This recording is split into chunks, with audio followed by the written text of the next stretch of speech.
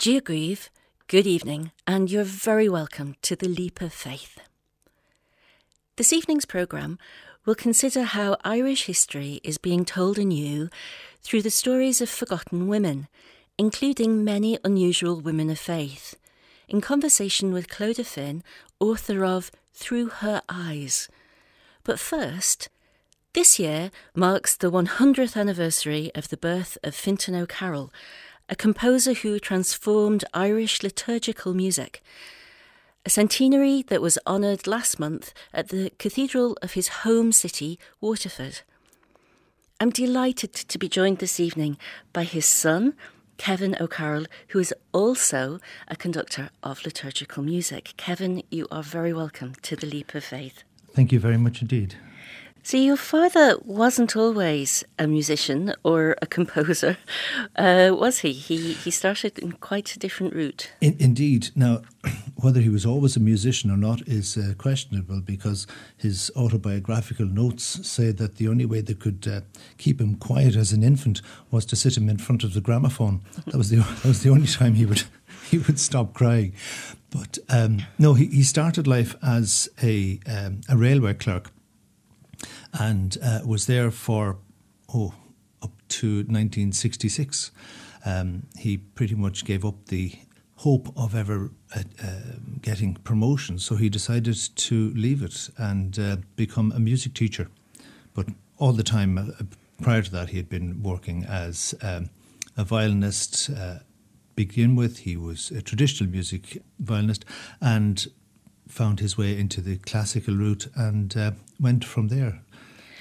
So your father's move to Waterford coincides, doesn't it, with the tumult caused by the Second Vatican Council and the instruction that the liturgy must become not just translated into the vernacular, but renewed and accessible to people to enable the key theme of the whole thing, which is participation. And your dad must have got caught up in that foment, because he dove straight into creating music to help people in that moment, didn't he? He did. No, he actually had come to Waterford as a 9-year-old, so he was here quite some time, had been working in church, in the Dominican church and subsequently in the Friary and then St. Joseph Benildes and eventually in the cathedral.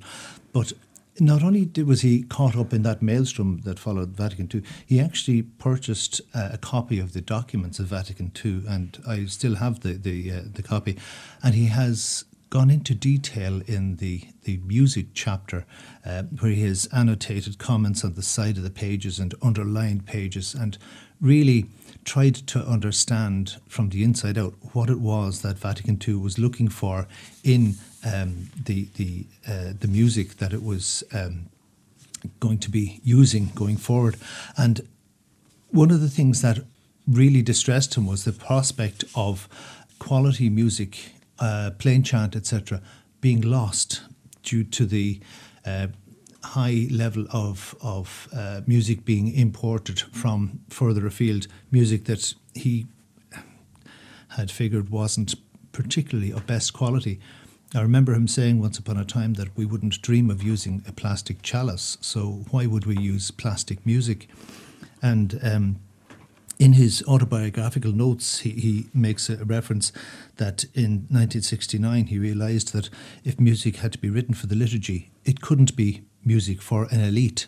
It had to be for the ordinary people, and the musical vocabulary of the ordinary man of the street is closer to that of the 1600 than of the modern classical music genre. So this is what he was doing. He was writing simple music, but not simplistic music. And we have a great example of that in his the Alleluia, which is vernacularly known as the Celtic Alleluia, which was sung at Biden's inauguration and is sung all over the world, and I'm sure many of our listeners would know it. It becomes a sort of earworm. It's so recognisable. Yeah, I'm sure it's on the Pope's top 10 hits at the moment. He hears it everywhere he goes. The interesting thing about that is he wrote it the year before he died, and when he died, it hadn't been published. But on the summer school, the Irish Church Music Association summer school at which he conducted it, Chris Walker was the guest director that year. And Walker asked, could he use the refrain in something that he was writing? And my mother said, certainly. He asked my mum, because my dad had just passed away. And then this is where the name Celtic Alleluia comes from. So he used that, and that made it popular.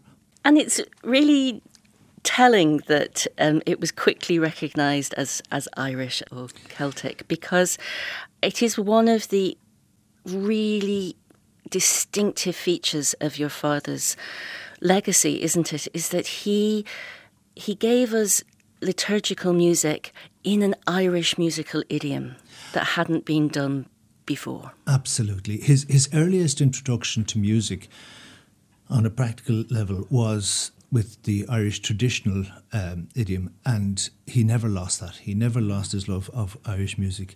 And I remember him commenting, or at least my mum commenting, that after he wrote the Responsorial Psalm Shean Tír na Muire, he came out and he said to her, if nothing survives after me, that will, because I put my heart and soul into it. And he wrote it for my mum to sing, and unfortunately we don't have a recording of her singing it, which is a real pity. But many people hearing Shean Tír na Muire attributed to another well-known Irish composer, but in fact it was Fintan O'Carroll that actually wrote it. And we may not have a recording of your mother singing Shean Tír na Muire, but we do have another recording of it, don't we? Well, there are recordings of it out there, but strangely enough, even when he was writing in English, there is a strong flavour of the Irish tradition going through everything that he wrote. And one of my favourites in this regard is the Our Father from the Mass of the Immaculate Conception.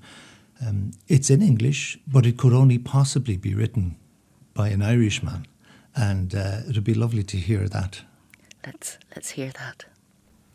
At the Saviour's command, and formed by divine teaching, we dare to say,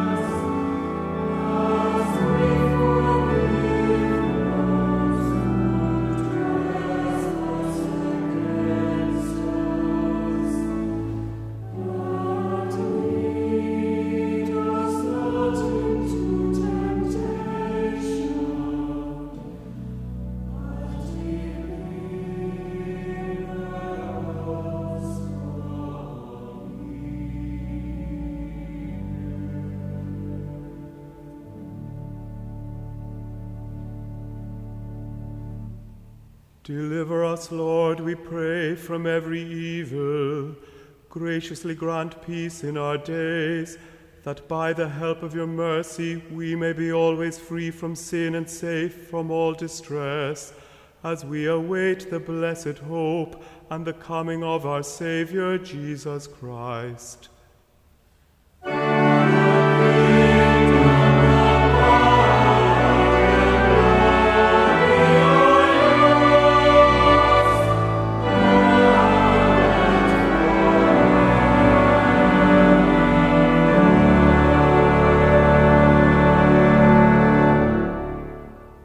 Kevin, another distinctive thing about your father's work that that we're so lucky to be left with is that it gives us, I think, 6 whole masses and sequences of responsorial psalms. It's very tied to a particular and quite old view of the Mass, isn't it?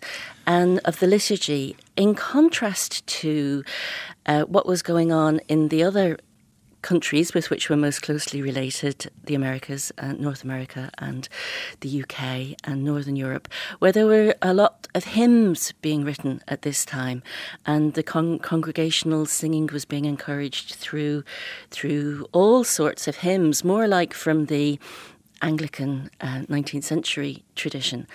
And I just wondered, was that deliberate? Did he have a particular Eucharistic devotion? Or is this a product maybe of the old cliché that there's no tradition of congregational singing in Irish churches? Well, I think it was probably the latter. He was not just a church music composer, he was a church music practitioner. And in the various churches in which he worked, he would try desperately to get the congregation to join in. And I remember one comment by a parishioner after a service where the response was, well, that's what the choir is there for. Why should I sing? Mm-hmm. And this sort of approach was still extant and to an extent is still there. But the easy way through to it, he reckoned, was through the responsorial psalms. And it was for that reason that he decided to embark on this project to compose responsorial psalms for the Sundays of the year. And on more than one occasion, I do remember driving up to church on a Sunday morning, and he'd suddenly remember that he hadn't written a psalm for that day. So he'd asked my mum to drive the car, and while he was in the car driving to church, the responsorial psalm would be written. And then, of course, it was turned to one of the family in the back of the car. Okay, you're on the psalm this morning. This is what it is.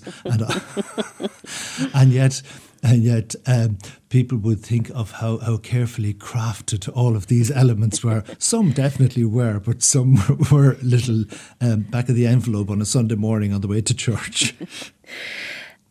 I understand that one of his proudest moments was the choice of the Mass of the Immaculate Conception for the Pope's visit, Pope John Paul II's visit to Limerick in 1979. Do you remember him talking about that at the time? Well, what I remember more than anything else is the fact that they had a copy of that Mass, specially bound in a beautiful light blue leather, because not only was the Mass going to be used at the celebration in Limerick, but my dad was actually going to bring up a copy of the Mass as one of the offertory gifts. And I think if ever he would have been a happy man, it would have been doing that. He would have stood 10 foot tall. In terms of church music, if you were to pick a favourite piece of your father's, what might it be? I suppose one of the pieces that really ties together many of the strands of his life is the Mass of the Annunciation. He was, for many years, a conductor of brass bands. In the Mass of the Annunciation, he has a brass ensemble accompanying the organ and choirs. He wanted to have congregational involvement, and this is where the response, the Alleluia response, comes into its own. But he didn't want to neglect the demands of a higher challenge presented by good choirs. So in this entrance psalm to the Mass of the Annunciation, we get all of the above. So I think we're going to listen to the latter part of that entrance psalm. And coincidentally, his grandson, Fintan O'Carroll, is actually the soloist on this recording, which was done a number of years ago. So, the latter part of the Mass of the Annunciation entrance psalm. Kevin O'Carroll, son of the Irish liturgical composer Fintan O'Carroll, whose 100th anniversary of birth is celebrated this year. Thank you very much for joining us on The Leap of Faith. It's been my pleasure. Thank you.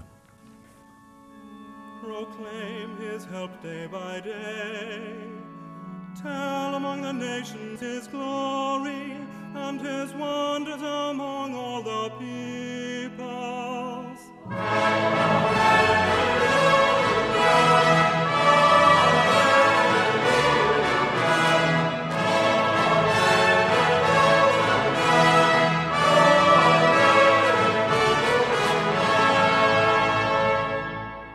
And now, to remember some of the many women that history has overlooked, but who can tell us so much about Irish history and perhaps our own psyches too, I'm delighted to be joined by Clodagh Finn, columnist with the Irish Examiner and author of Through Her Eyes. Clodagh, you are very welcome to The Leap of Faith. Pleasure to be here, Siobhan. Thank you very much. You say in the author's note to your book that the women that you're talking about are prominent in Irish history, but they were very often privileged. They might have come from the Church of Ireland tradition, some from the Catholic tradition. And while they can't offer us a complete picture of women in Irish history, they do allow us an insight into the country through a female lens that we haven't previously had. That was the whole idea. I kind of imagine myself in a TARDIS, Doctor Who-like, just touching down at various periods in history and meeting a woman there and telling her story, but through that looking at Ireland at that time through a woman's eyes. So that was the idea. And I also wanted to start very early on. So the first woman in the book is in the Stone Age and it finishes in the digital present. So let's start with the TARDIS stopping down in the Stone Age. Are you thinking of Macha? No, Macha is further than the Stone Age. She's the Iron Age. So that's quite a leap. So she's about 95 BC. And Macha is a mythical figure. But what's very interesting about Macha, particularly, I suppose, in terms of the ecclesiastical history of Ireland, is that she is almost forgotten, I think, in the south of Ireland. But actually Armagh, which is the ecclesiastical centre of Ireland, is named after her because Armagh is Ard Vaca. So it's the height of this goddess Macha. And you can still visit Owen Vaca or Navan Fort, which was built as a dedication to her. And she was a goddess who came like lightning on a stream into, the present day, because Macha is a very fast runner and she has warned her husband not to say anything about it. But they are at the king's feast and Crinú can't contain himself and he says, my wife would be able to outrun the king's steed. And she's heavily pregnant with twins. And the King of Ulster, Conor MacNassa, just says, you have to race my steed. And she pleads and pleads with him, wait until after I have my twins. He's not for turning. She races on the track. She's like an arrow, beats the steed. And just as she goes over the finishing line, she has her twins. And she curses the men of Ulster, all but Cuchulainn, and disappears to the other world. And of course, people have been inhabiting this country and expressing their faith in all sorts of ways that remain in the landscape for thousands of years. So it seems a shame for me now to turn to Christianity as if that's the history, when in fact it's just the recent bit. Goes on for thousands, millennia, yes. But I will turn to Christianity and ask you about St. Dathelen, an early Irish saint. It's very interesting about St. Dathelen because she would have been at the changeover, if you like, because there is a well associated with her in Kerryhead. And that must have been a sacred well. I would say that people probably venerated that place long before Christianity, if you like. took it over. Donlan was there in around the 5th century, and she's interesting for many reasons. One is that she was on one side of the headland and her brother was a bishop on the other side. So it would have been a very important ecclesiastical kind of landscape. And her brother was the man who baptised St. Brendan. So they were associated with very big saints, and it's also, I think, Bridget might have come to the place at the time.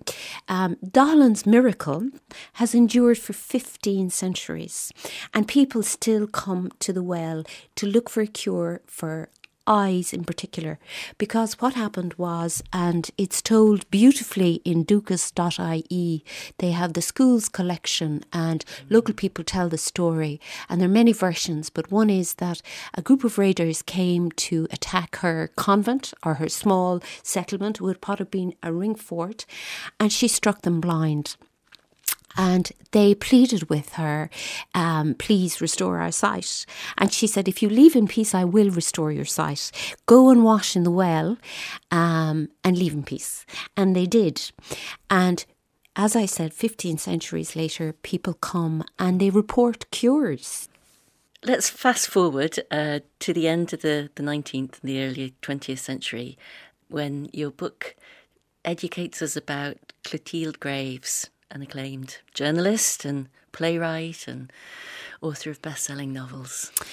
Clotilde Graves is probably a personal favourite of mine because as a journalist I loved to read about her. She was born in Buttevant, born into a Protestant family. Buttevant had a big barracks at the time and her father was a major there.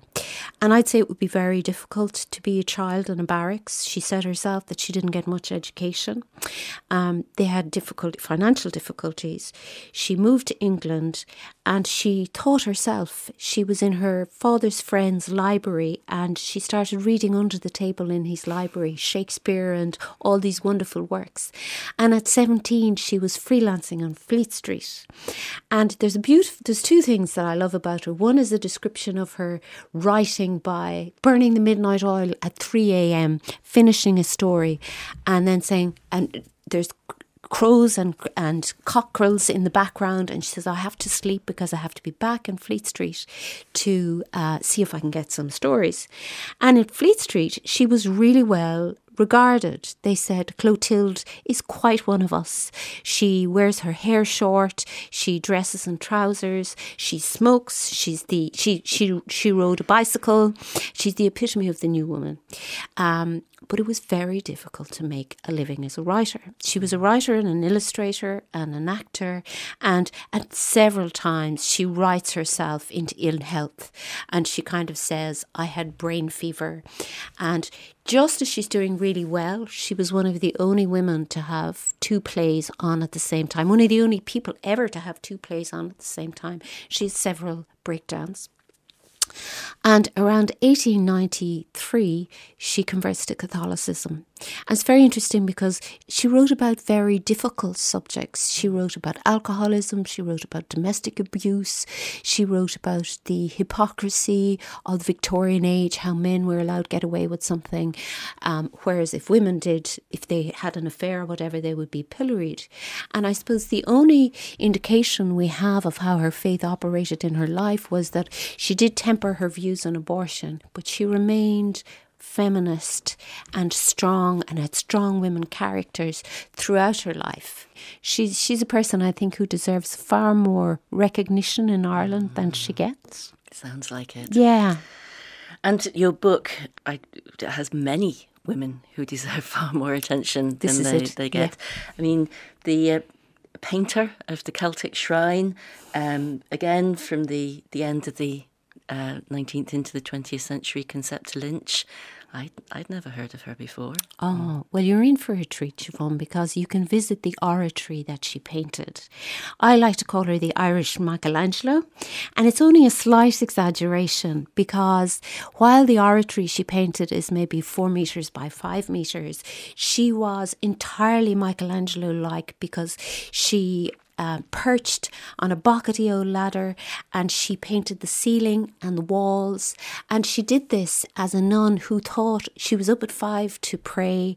She taught during the day art and music, and then she went in to do this work of art. It's like a 3D Book of Kells. There are vivid colours, and it's done in house paints because she was in an enclosed order, and she used to send out the teachers and her students to get the paint, and they'd love to see them coming because in the Ireland of the 20s and 30s it was all about browns and greens, and she was ordering reds and blues and oranges, and she even made her own pigment of gold. And there are, mythical birds, and there are monks pulling each other's beards, and it's very interesting. In the National Library, I was able to see some of her stencils, which she cut from blackout curtains. She made use of everything, but also her notes. And she drew a direct line from herself right back to the monks, these scribes who made these books. And for her, art and prayer were two sides of the same coin. And you can see that, she used to say to her pupils, now we will play every note for Jesus, and at Christmas she made life-size models for the crib, and she really brought her faith to life through art. And the great thing, as I say, is you can visit this oratory. It's open at certain times, so log on to Dunleary Council. A treat in store for you. Thank you. Clodagh Finn, author of Through Her Eyes, A New History of Ireland in 21 Women. Thank you very much for joining us on The Leap of Faith. It's been a pleasure. Thank you. And that's all for this week. Thank you for listening. Leap of Faith is presented by Siobhan Garrigan. The researcher is Sinead Kennedy. The broadcast coordinator is Jarlath Holland, and the producer is Sheila O'Callaghan. If you'd like to contact the programme, you can email faith@rte.ie.